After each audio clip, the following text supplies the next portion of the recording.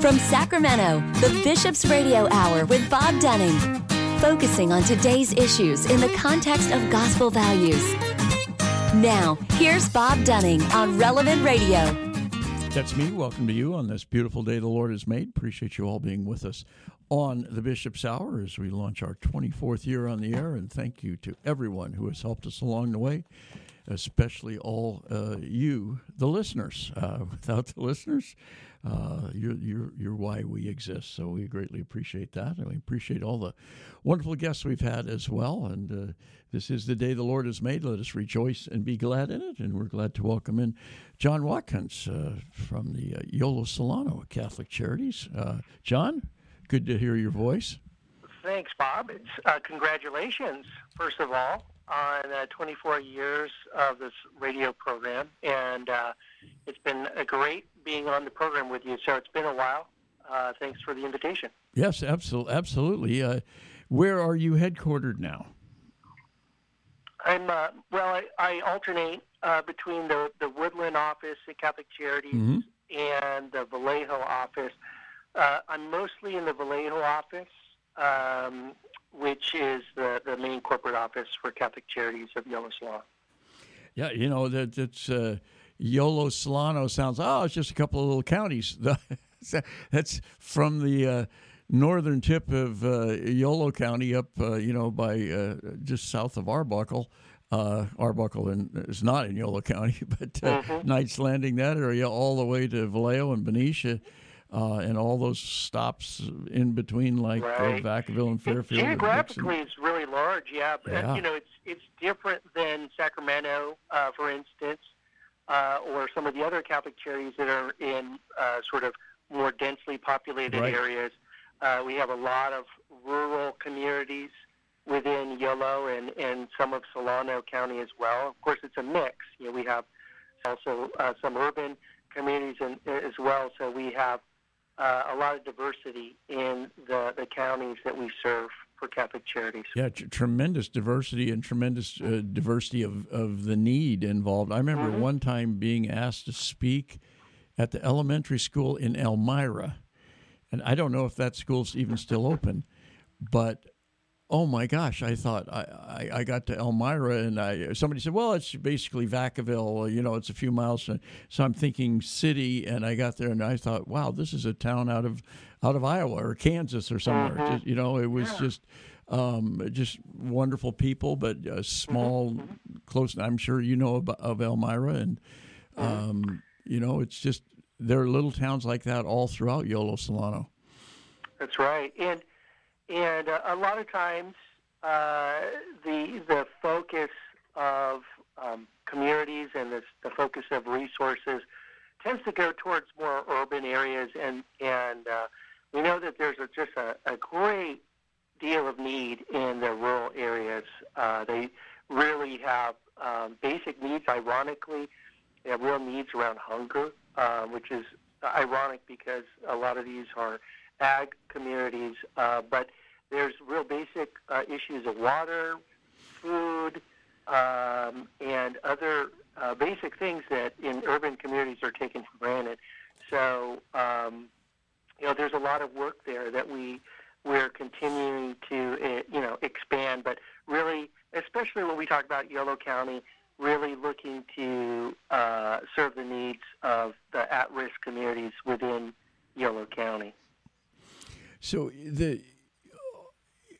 is there a fairly large? I mean, ag is so big in both counties, and it brings in a number of workers. Some of them who are migrant workers who move from one place to another, and so maybe aren't as aware of the services that might be available to them in each area. That's right. And also, so there's the migrant communities and the migrant centers, which we support, but also there is a lot of workers that continue to work in these communities. For instance, you may recall the LNU fire from a couple of years ago. Right. It really kind of got overlooked because a lot of the farmers that were affected by the fire had insurance, Sure. and were able to be taken care of. But the farmers really were affected, and so we really focused our disaster recovery work. I mean, we work with both documented and undocumented, but we gave out over $500,000 of direct assistance and services to undocumented immigrants that were affected by fire. So there's about 250 families that we worked with to kind of help them, get back on their feet. Of course, it sounds like a lot of money, but really, it was really just taking care of some basic needs for them, just to kind of, help them with getting to work and to continue to work. Because the thing about that is despite the fires and of course we had COVID, these were workers that continued to have to work. Even in the toxic conditions, they continued to have to work. Many of them got sick because of the smoke and some of the toxic debris left by the fire. But they continued to work, and so those are the folks that we need to be careful to support. And they are difficult to reach. They tend to be isolated, so it requires effort. It requires a collaboration with different community partners, because you have to remember Yolo County, like you said, is very large, but there's different sub-communities, Knights Landing, and different communities, within the west side of the county, and different parts of the county that we wanted to make sure we took care of. So, do you partner with other organizations that are in that? I know it's interesting. The Cache Creek Casino, the Yocha Day, has put a lot of resources into trying to help people in Yolo County. Yeah, and it should be said that Catholic Charities of Yolo Solano has been around for well over 80 years, but within Yolo County, we're relatively new. We started really serving that community because there was no Catholic Charities presence in Yolo County, and Bishop Soto said that he really wanted us to expand and to serve that community. So really, a year or two ago, we really had one program, we had one person, and now we have 7 people, and we have multiple programs, with immigration, doing food and nutrition, doing disaster. But we're still new, and that's why we really try to collaborate with local partners, whether it's the Yolo Food Bank or Empower Yolo, but also within the parishes.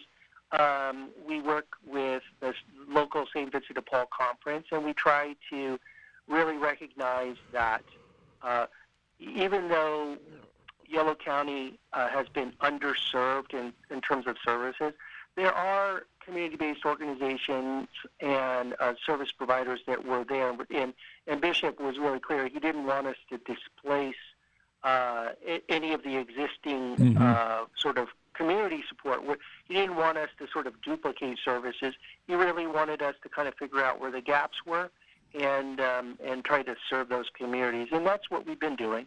And so we've been growing, but we've been doing so at a sort of a very careful clip and really trying to stay behind the scenes in terms of supporting the community, because there are a lot of great community-based organizations there. They're not as large as some of the ones in Sac County, but they're wonderful organizations, real grassroots, and they understand those communities that they serve.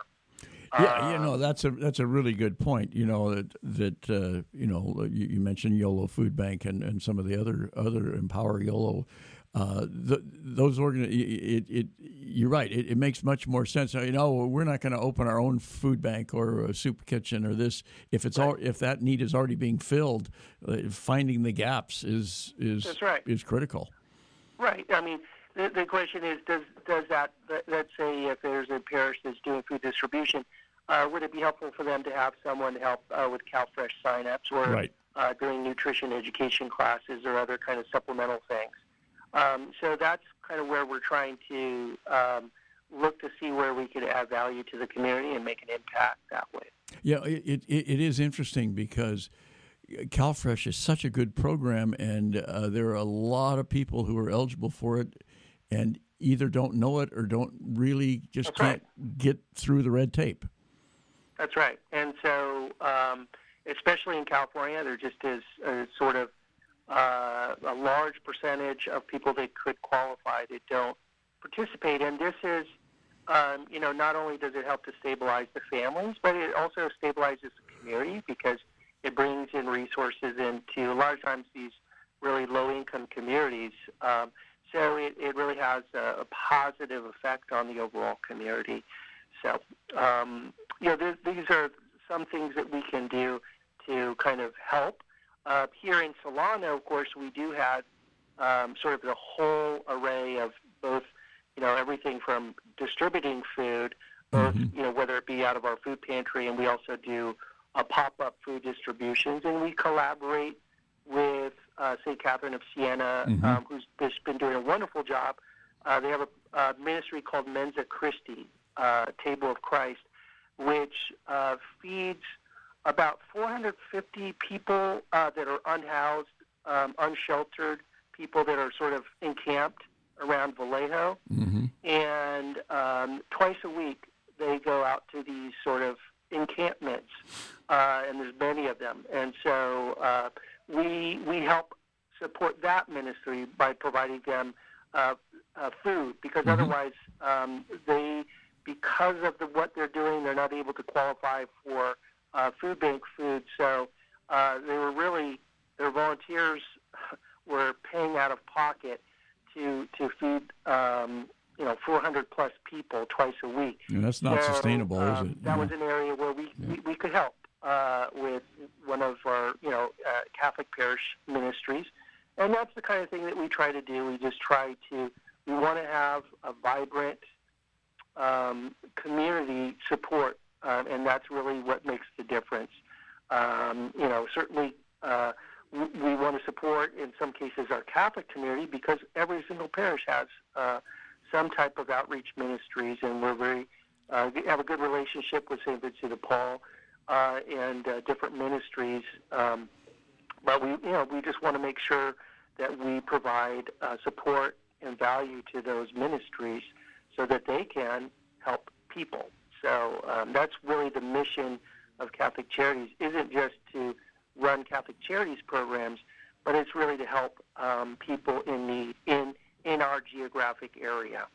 So it transcends our specific program sometimes, and we have to look for ways to ultimately serve people, whether it be our program, directly through one of our programs, or indirectly through a ministry of a parish or other nonprofits in the area that we can support.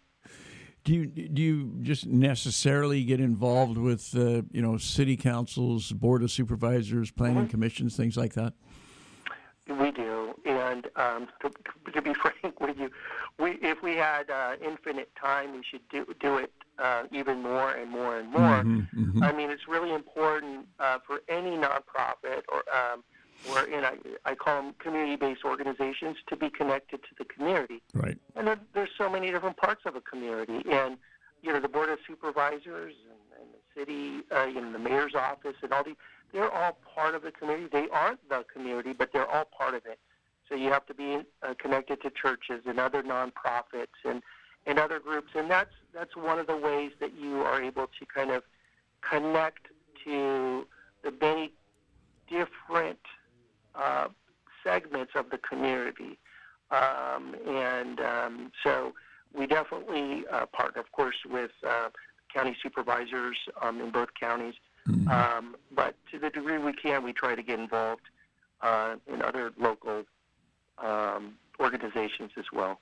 Yeah, I've always been pleasantly surprised. Growing up, you think of, the mayor and the board of supervisors and people like that as being distant, and they're dealing with political issues and et cetera. And, when we've had a problem in a neighborhood or maybe a traffic problem or something, pick up the phone and call a city council person. Almost invariably, they say, well, when can we meet and how can I help? It's like they really are public servants in the best sense of the word.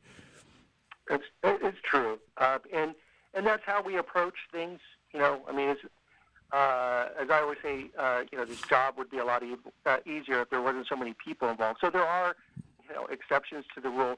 But generally speaking, I found that in the community, there's so many different groups of people. Obviously, many of the faith-based communities, but also other people of goodwill that are trying to make a difference. And it's important to try to collaborate with many of these organizations when it makes sense. It doesn't make sense in all cases, and so that's why we have to, be strategic, and we have to figure out, where are we going to focus our energy? And for us, really focusing around food and nutrition, immigration, legal services, disaster services, and general family assistance, things like rental assistance and things like that, and counseling. Those are kind of the areas where we're kind of focused, and it doesn't mean we don't expand. We don't fill a need when it emerges, like we did with the rental assistance when COVID was really putting a number of people in their housing at risk. We had to sort of step up. It's like what we did with the LNU fire when that came, and right now we're dealing with the flooding, and so we're in a lot of conversations with a lot of different communities in sort of West Solano, like Esparto, Gwynda, Rumsey. Yes. Yeah. And also in Yolo, kind of Knights Landing area, parts of West Sacramento. And there are a number of folks that have been affected by the flooding. And so we're working with community partners, and we're really trying to figure out where the need is, and then we're going to, kind of step into those areas. Maybe we'll, in the past we've helped to give out sort of gas cards or other kinds of, food cards. And we'll see where we go, but we have to kind of be adaptive to what the greatest needs are at any given time. And so, and that's what Catholic Charities is about, as opposed to many nonprofits. It's a challenge for us, but Catholic Charities, like I said, is not just a set of programs. It's a mission, and the mission is God's mission, and to care for people in need. And sometimes those needs get a little bit tweaked when there's a disaster, and you have to be able to be adaptive and to respond. And so, we try our best to do that, when there's a disaster. And so that's kind of what we're doing now. John, you mentioned rental assistance. I know that was huge during COVID, and then a great concerns when that all went away. People were concerned about being evicted once it was over. How is that all shaping out in Yolo Solano? Well, it continues to be the greatest need that we get calls from, and to be honest with you, the challenge related to the COVID relief was that we had just a lot of money that was available with a very limited amount of time to spend it out, and it put a lot of different stressors. And so, to be honest with you, all those stressors have made it a little bit more challenging for us to provide rental assistance now, because we're still kind of trying to sort of clean up and sort of close out the rental assistance program from those two very large COVID relief packages. Right. So, if I was the king of the universe, I would have said, listen, rental assistance is an issue. It's not an issue just for COVID. It's just ongoing. Stuff happens. There's not enough resources out there to help people when they have needs. And it would have been nice to be able to extend that out, because it continues to be an issue. going forward. And it's important to address. The last thing you want to do is have families get kicked out of housing and then become homeless, because homelessness is a whole nother. It sets up a whole set of other problems, and it complicates things, and it's very difficult for families once they become homeless to get out of that sort of vortex. So the best thing you can do is avoid that altogether. Try to the cheapest thing really is to try to keep them from becoming homeless. Mm-hmm. So it's a challenge, and it's something that we will be trying to address over the next couple of years to kind of ramp up capacity to help more families. Right now, I just think we're not doing enough. How extensive is the flooding in Yolo Solano? Well, like I said, it depends on the communities. So, for instance, Knights Landing is an ag community, and so they get most of the families there get their water from water wells. Mm-hmm. And when you have issues around power outages and things like that, they can't get clean water, and so there's just a lot of issues in an ag community, with a lot of flooding, a lot of difficulty getting to work, and things like that. So there are some issues that an ag community might have that an urban community may not have to be dealing with. So it's not as widely seen. Let's say, for instance, in Yolo County, if you're in Davis, you might not really see. You might see some areas where there's a little bit of flooding, right? But not just I'm not going down that street. But in the ag communities, it can be a little bit more difficult. They can block out whole roads mm-hmm. and whole parts of the community. So this is kind of like a fire. We're in the midst of the disaster, and it's a really slow-moving disaster because these are a series of storms.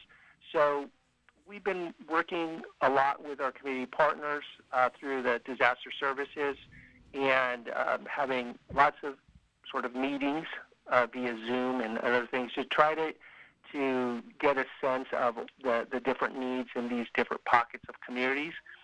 And so that's kind of where we're at. Of course, at different points, we'll have other, sort of governmental agencies like FEMA and other nonprofits like Red Cross that come in and provide some services.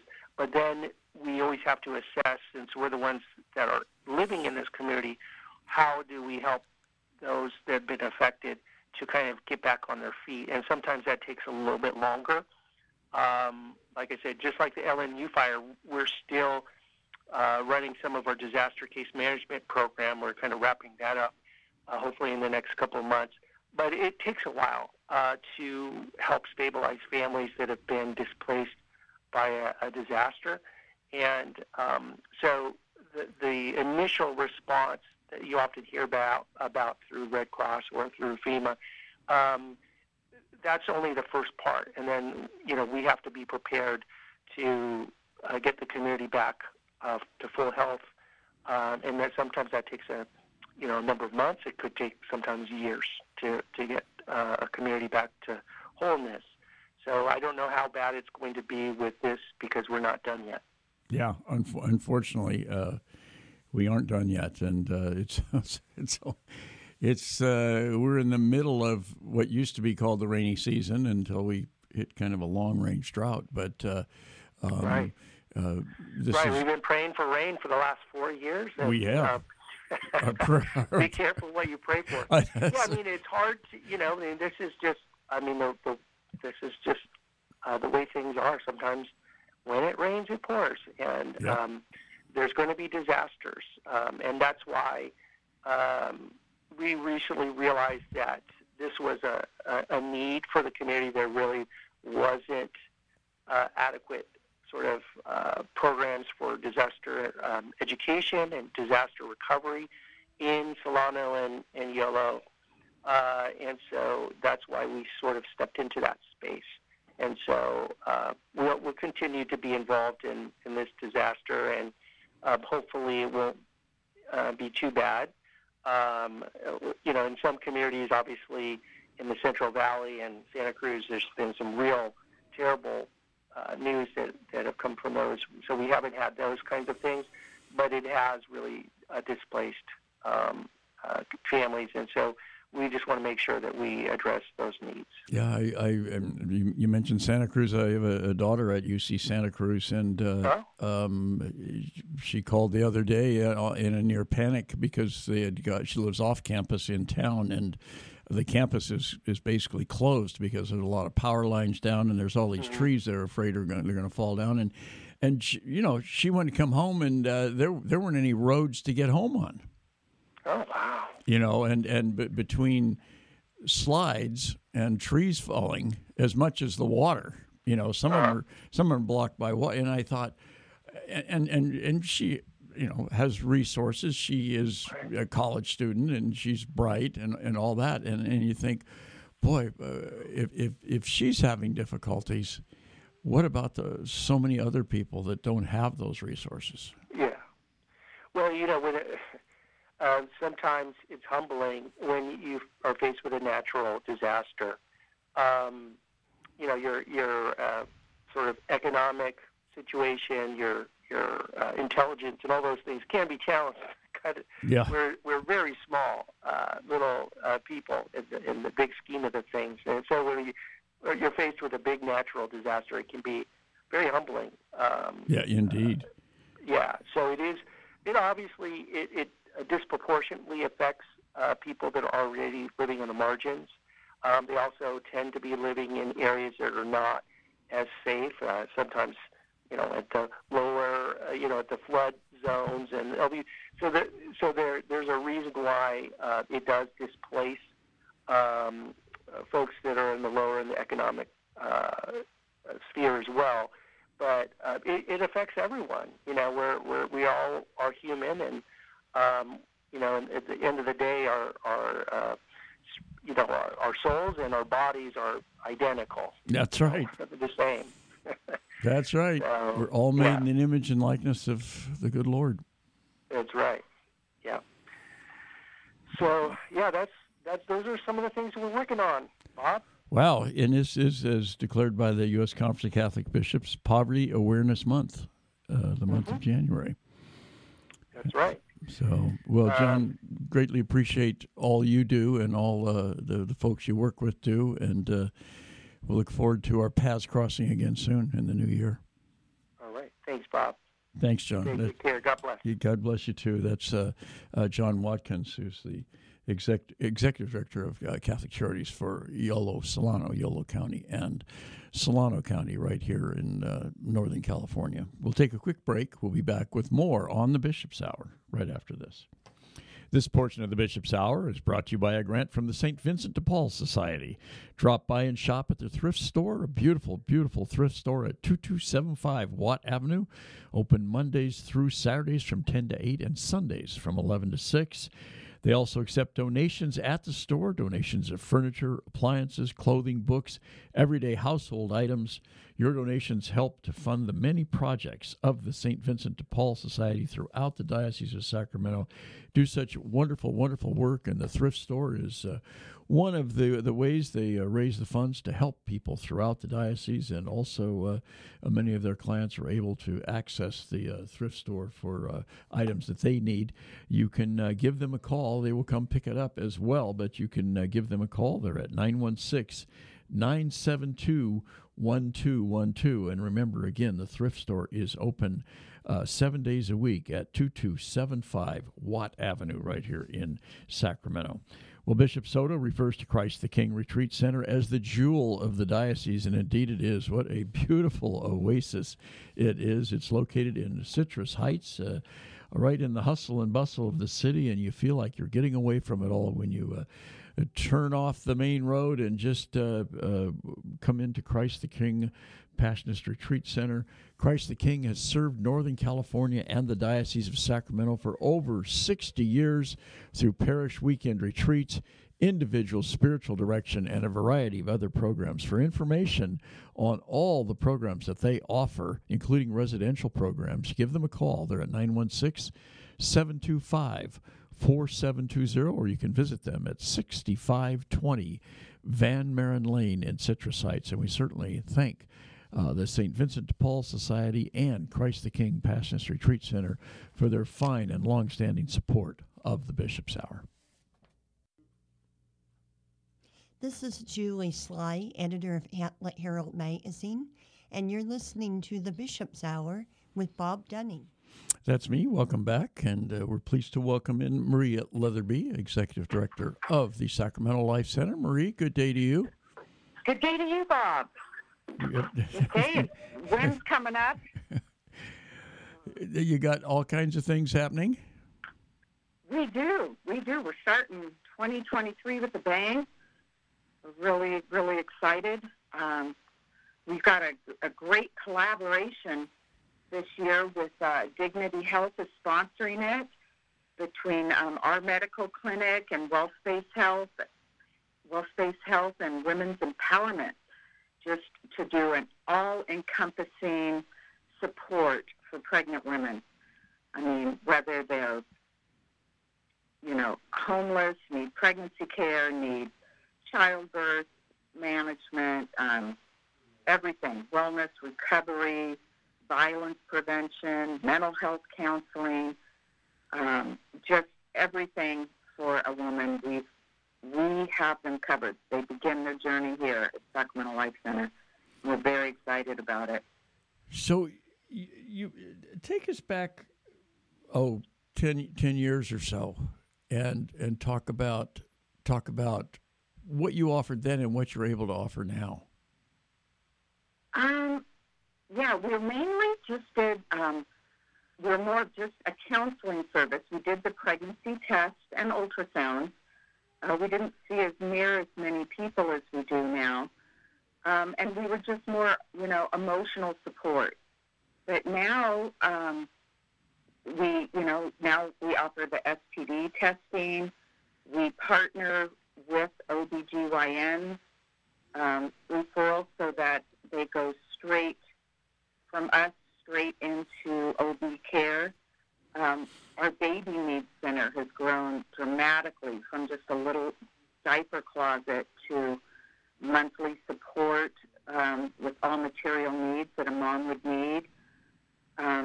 We do prenatal vitamins. We have a more extensive parenting and prenatal education classes that we didn't have then, from all the way to they're 18, and they're online, and we give out car seats and strollers and things like that for women that complete the education, so our moms are more educated. We have free women's health exams, pap smears, so we're a fuller medical clinic than before. We give educational scholarships to our moms in school that are pregnant that need that kind of support. We do abortion pill reversals that women now, the majority of abortions are by taking the pill, and we get them on a progesterone regimen to try to save the baby's life. So we do all those things and more that we didn't used to do. So it's very, very exciting that we just can offer so many more things to more people. Tell us a little bit about the scholarship program for those who haven't heard of it. I just think that is, I'm just so thrilled about that. Yeah, we're really excited. We started it this last year, our 50th year. We decided it's time to do a scholarship program. We have people that wanted to put the funding up for this, whose hearts are really behind it. Rich and Connie Kopis and the Anderson family. Pam was a volunteer here for many years, and they put up the original $50,000 to start the scholarship program, and we've brought in money since. But, we wanted to find ways, what are some of the reasons that women have abortions? And one is they feel their life is over. They can't complete their educational goals or their career goals. And we want to show women that you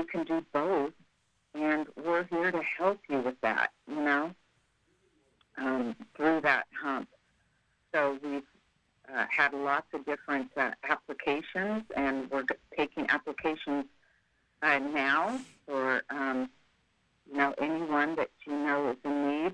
We like to stick mostly with our patients, but that it's not strictly that. If you know a mom that's struggling with little ones and needs to complete some educational courses, we're here to help.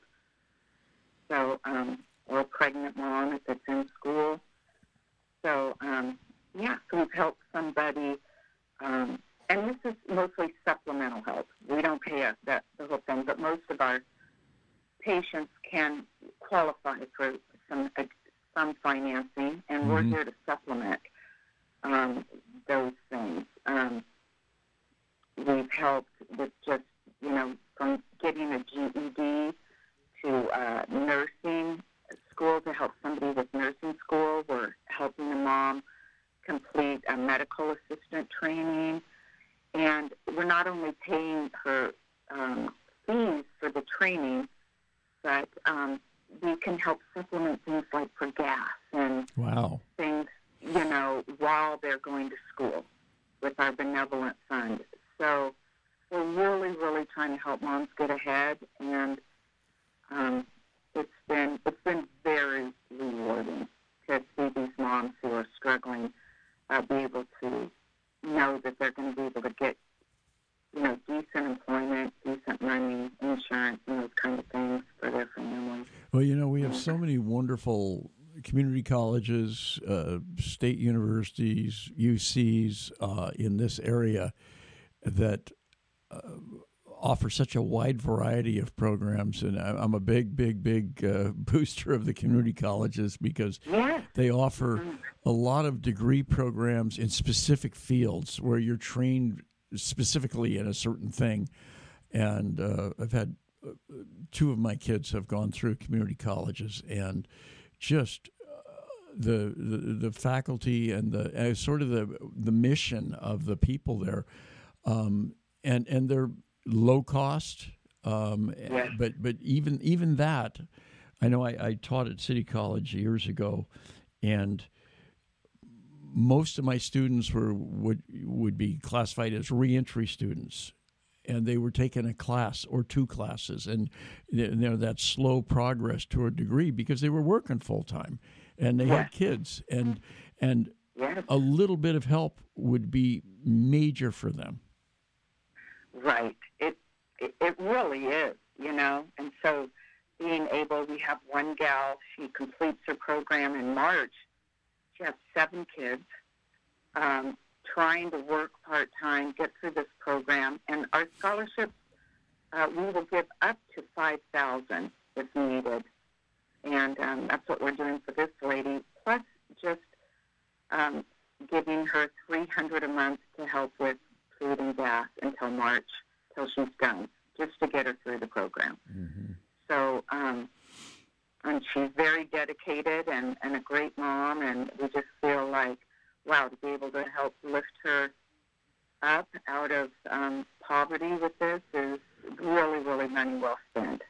We don't feel we're enabling people. We're really giving them a hand up. Yeah, it's. Yeah. I mean, for full-time students, there are a lot of programs. For the 18-year-old freshman going off to college, there are a lot of programs. Cal Grants and student loans and those kinds of things. But for the people that want to take a class or two and graduate, it's a lot. Usually, you'll see that restricted to full-time student kind of thing. Right. And this is what you're doing is just it's fabulous. Yeah, we really like it because and just some of the programs, like if somebody wants to be an ultrasound tech or they're $10,000 to $20,000, and even if they get scholarships, they might still owe $4,000 or $5,000. Sure, it's very hard to come up with. So those kind of supplemental things we can assist with. So it's been fun. We helped one gal to take better English classes, computer skills. I mean, just things to help people sharpen their skills. Sure. So, yeah, wide variety of needs that we feel it really rounded off the Sacramento Life Center, what we do to help not only people be good parents, but, just to have a more abundant life, is how we put it. So we're into the new year. What maybe you can give our listeners a rundown of all, and you'll probably be adding some as we go along, of all the events you have coming up in the new year. Yeah, well, we're just entering. We're making calls as we speak for the Lenten baby bottle program, where we drop off bottles to your site, school, church, office. We fill them with the Lent with cash, coin, checks, and we pick them up after Easter. And that's a great thing for families, for kids, for schools. It's that baby bottle program. It's a great time to talk about the life issue and that, every human being is sacred.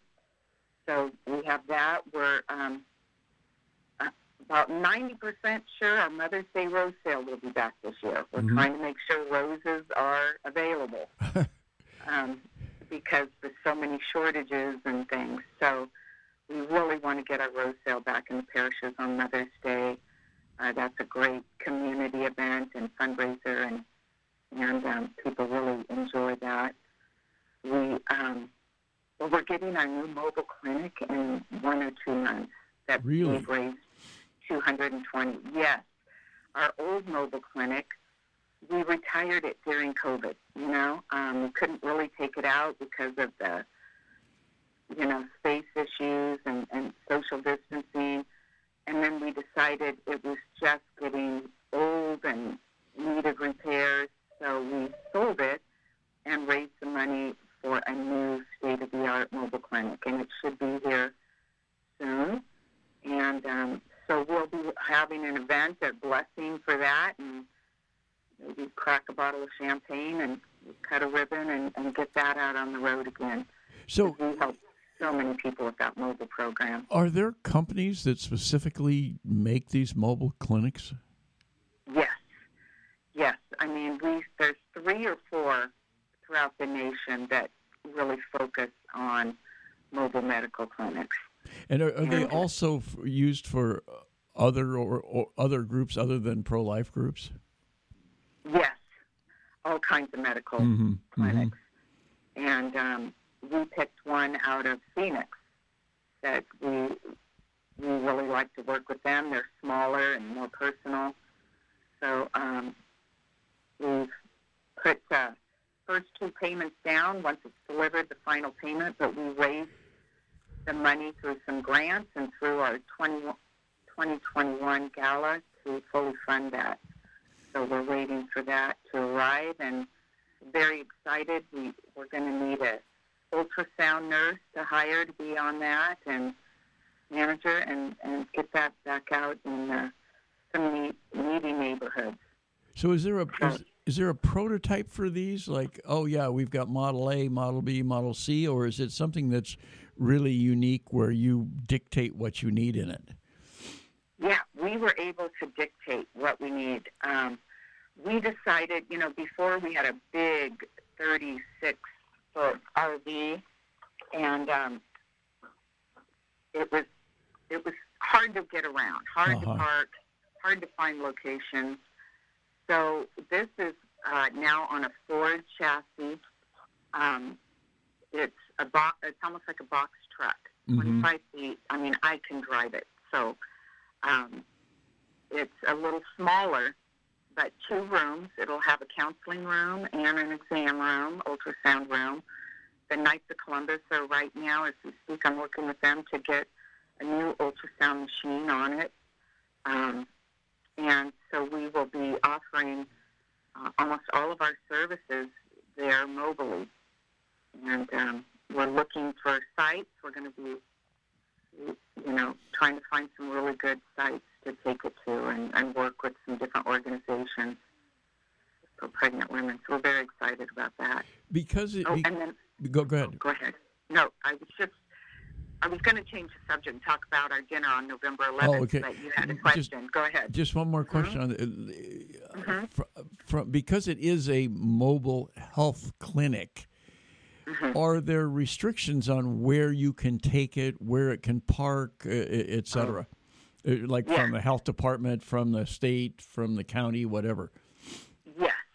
Yes, and on our last one too. You have to notify both the state and county of where you'll be and what days, and you have to have proof of from the property owners to park there and things like that. So I know a lot of people say, why don't you just pull it up in front of Planned Parenthood? Well, technically, because it's a licensed medical clinic, we couldn't get approval from them to park there. So, so we try to find very strategic locations and visible places where a needy woman might, be able to reach out for help. Very good. So now tell us about the gala, which is only 10 months away. I know. We're already planning it. We've got the Hyatt Regency booked for November 11th, so people can mark their calendars and start saving their pennies. And, so the second Saturday of November. Yeah, they changed it on us. Yeah. Yes, they changed it. So was that their choice? That's their choice. They kind of tell us what we get because they work around larger conventions and things there. So that will be Veterans Day weekend. Yes. But hopefully everybody won't be taken off for the weekend and can come on out. Yeah, probably Veterans Day will be celebrated on Friday, I would guess, the 10th, and it's not a travel holiday. It's not normally. Yeah. It's November. Yeah. So right. So it probably will work to your advantage. Yeah. So we already have our, photographer and our auctioneer and MC, all those things lined up. We start planning. I think this year our tagline will be "Come Grow with Us" because we're continuing to grow, and the model's what we do. We help babies grow. So it'll be really fun. We're excited about it. And last year we raised more money than ever. We had sold out 750 people, and it was really, really a lot of fun and just a great night celebrating. Now you had to turn people away. Do you? Is there any possibility of accepting more people next year? Yeah, if we get rid of some of our raffle and auction items, we can grab some people. You don't really want to do that, do you, though? You ruin all the fun. I know. We'd have to think about it. I think we really only had to turn away not a whole lot of people. A handful. We tried our best to squeeze everyone that we could into that room. Well, getting rid of an auction item or two or a raffle, it's kind of like saying we could get more people into the state fair if we just didn't have a Ferris wheel. Well, yeah. So, and that's the biggest ballroom in Sacramento right now. Yeah. So, that's a huge capacity. You're right. Yeah. So it's a lot of fun, and the ladies that work on all year on the committee have so much fun putting together all those raffles and auctions, and it's just a good time for everyone. Wow. Yeah. So too early to sign up, but you're always looking for items. Always, yeah. We start collecting those. Now we're anything that we can start collecting, we will. People start bringing in baskets and things they had to give away. So, yeah. Well, it's good to get the word out that it will be the second Saturday in November, because some people probably have have gotten so used to that first Saturday in November that they just assume it will be then. So it's good to get that word out early. And yes, thank you. Thanks for that opportunity. Yeah, so the clinic's busy. We've had January, for some reason, is our busiest month every year. So I don't know if you can hear the phones just ringing away here. Yeah, and we've had several already this week, the abortion pill reversal patients. Interesting. Very interesting, yeah, that really regret taking that pill. So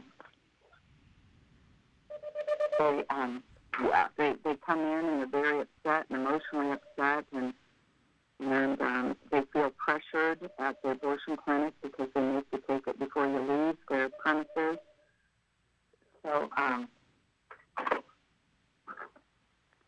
so it's very, very upsetting. But so far, all of them, the babies have a good strong heartbeat, and they're making it. So we're very excited about that. Very good. Well, Marie, it's always a joy to talk with you. It's always uplifting. And thank you. Keep doing the great work you're doing, and we'll look forward to our paths crossing again in the new year.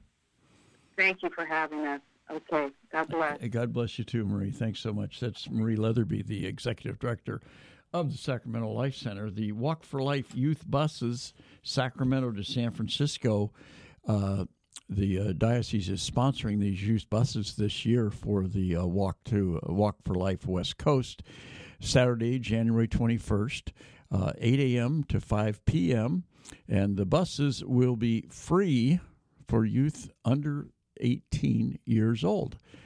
18 plus, it'd be $25, but what a great thing to be able to ride the bus for free, and even $25 round trip to San Francisco. That's a bargain. So and you get to participate, and you get dropped off right at the rally. You don't have to worry about parking. You don't have to worry about traffic. You don't have to worry about any of that. You get dropped off right at the rally. Holy Mass. This will all be the pickup location is at our wonderful St. Lawrence Parish, 4325 Don Julio Boulevard in North Highlands. The Holy Mass will be at 8 a.m. The buses will depart. If you can make it at 8 a.m., that would be wonderful. The buses themselves will depart at 8:45 a.m. after Holy Mass. 11 a.m. or thereabouts, they will arrive at the Civic Plaza in San Francisco. The rally begins at 12:30, but there's like a booth fair, if you will, with vendors, not only of things to eat, but also informational vendors from a lot of variety of pro-life organizations. Then the Walk for Life West Coast begins at 1:30 and be over around 3. You get picked up where the walk concludes and should be back in the Sacramento area by about 5 o'clock. They'd like you to sign up, of course, so they know how many buses they need. You can go to scd.org/WFL West Coast. That's Walk for Life West Coast. Or you can give Angelica Vega a call. She is at 916-752-8881. That's 916-752-8881. Or contact Moises de Leon at mdeleon@scd.org. Again, Saturday, January the 21st. Also, just a reminder, circle this date, the World Day of the Sick Mass will be held Saturday, February 4th at Our Lady of the Assumption Parish, OLA, in Carmichael, 11 a.m. Holy Mass with Bishop Soto. This celebration of the Eucharist will include sacramental anointing of the sick, the blessing of caregivers, and blessing with water from the shrine in Lourdes, sponsored by the Diocese of Sacramento and the Order of Malta. If you have any questions, contact Tony Reel.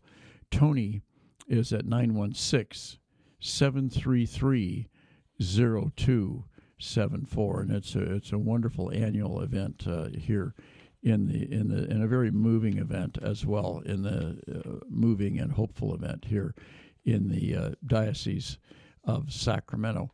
Also, the special annual event for the Week of Prayer for Christian Unity, Tuesday, January 17, Do Good, Seek Justice. You're invited to a special annual event during this Week of Prayer for Christian Unity. It's held in person and live stream, sponsored by the North State Ecumenical Conference, of which the Diocese of Sacramento is a major partner. It was established in 1968, is comprised of Christian faiths in the greater Sacramento area. The event will consist of these key segments. On Tuesday the 17th, a panel discussion at 2 o'clock with several Christian faith leaders who will address the topic of do good, seek justice. The panel will consist of the Reverend Dr. Mary Westfall, who will be the Master of Ceremonies and the panel moderator, Reverend Jeannie Shaw, Reverend LaTanya Bynum, Father Bart Landry from the Diocese of Sacramento here, Father Gaddis Curry, and Dean Matthew Woodward from Trinity Episcopal Cathedral. Father Bart Landry will be the featured speaker at 4 p.m., and then there will be a dinner at 4:30 with panelist speakers and the cathedral staff, and then worship prayer service in the evening at 6:30 p.m., led by Dean Matthew Woodward and Christian faith leaders. For more information on all this, contact Deacon Patrick Mahan. He is at 916-224-1282. That's going to do it for us for today. Thanks for listening, everyone. God bless. This portion of the Bishop's Hour is brought to you by a grant from the Mercy Foundation, enriching lives in the Sacramento region through Sisters of Mercy ministries in healthcare, education, housing, and the care for the poor and elderly. For the Mercy Foundation, philanthropy is one of the most powerful expressions of compassion and love. Just as many people in our community need a hand, countless others are reaching out to them with comfort and hope. You can express your care and concern for the less fortunate with a gift to the Mercy Foundation. You can give them a call, 916-851-2700. That's 916-851-2700. And you can be confident that fully 100% of your contribution will support the Sisters of Mercy ministry or ministries that you choose. And what a wonderful treasure Easter's Catholic Books and Gifts has been for all of us here in the diocese as they transition into new ownership and management. They continue to offer wonderful workshops, wonderful resources for the Catholic community throughout the Diocese of Sacramento. Not only does Easter's provide a wide array of Catholic books, both current releases and longtime classics, but they also sponsor a number of valuable workshops and lectures throughout the year. They're located at 6916 Sunrise Boulevard in Citrus Heights. Give them a call, 916-338-7272. We also receive generous underwriting support by Crumley & Associates, a private wealth advisory practice of Ameriprise Financial Services. If you have questions about retirement, Crumley & Associates can help you with their confident retirement approach that can help define a clear roadmap to get you where you want to go.